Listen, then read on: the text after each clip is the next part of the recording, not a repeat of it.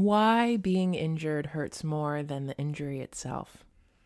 I went for a loose ball on a fast break and awkwardly, what felt like, tripped and collapsed, reaching for the ball as it went out of bounds. I didn't think much of the fall. I thought more about getting back on defense. My mom was in the stands that day at my club basketball game. She hardly noticed and barely looked up. For reference, I have a pretty high tolerance for pain. Tearing my ACL didn't necessarily hurt, but I do remember my knee swelling up immediately after. I remember thinking the swelling was annoying, but also secretly feeling relieved to sit down for a bit on the bench. It was a 9 a.m. game. It wasn't until a week or two later that I officially learned I had torn my anterior cruciate ligament, also known as the ACL. My surgeon asked if I had heard a loud pop when I landed. And honestly, I hadn't been listening. It was an awkward fall, but again, in terms of pain, it felt as painful as the hits I got in the paint as a post player. It wasn't painful. Now, being injured, oh my God, that was a different story. That sucked. Very, very painful. That pain weirdly lasted much longer.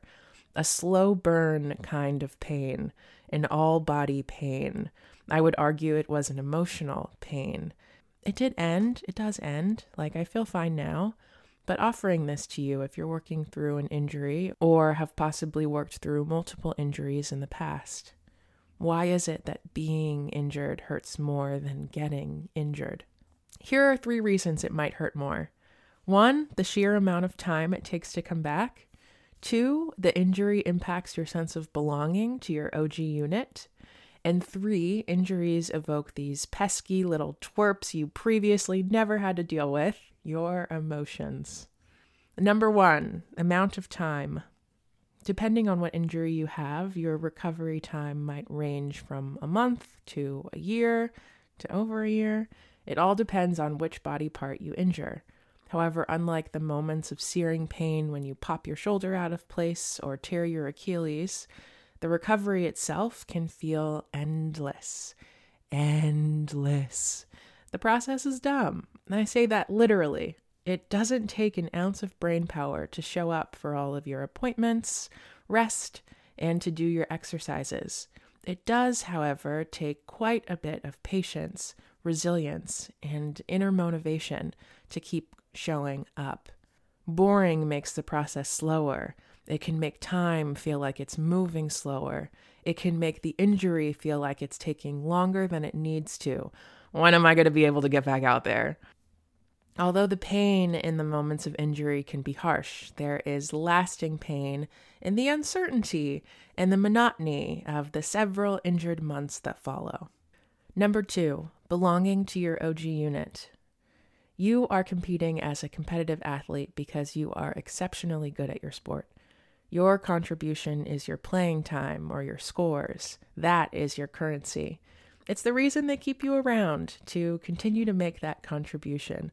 Sometimes it's fun, sometimes it comes with some sacrifice, but that currency of playing time, points, scores, field goals, it's your payment.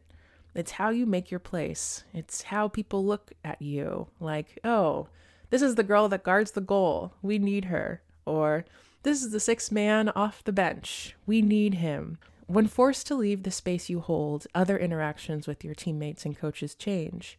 Your value, more easily measured through your physical contributions, is now dependent on the return to play, gatekept by your return to play. That uncertainty can be painful. That unsettling new feeling might feel painful. The lack of your usual contribution might feel painful. And that's a different kind of pain than the moment of injury.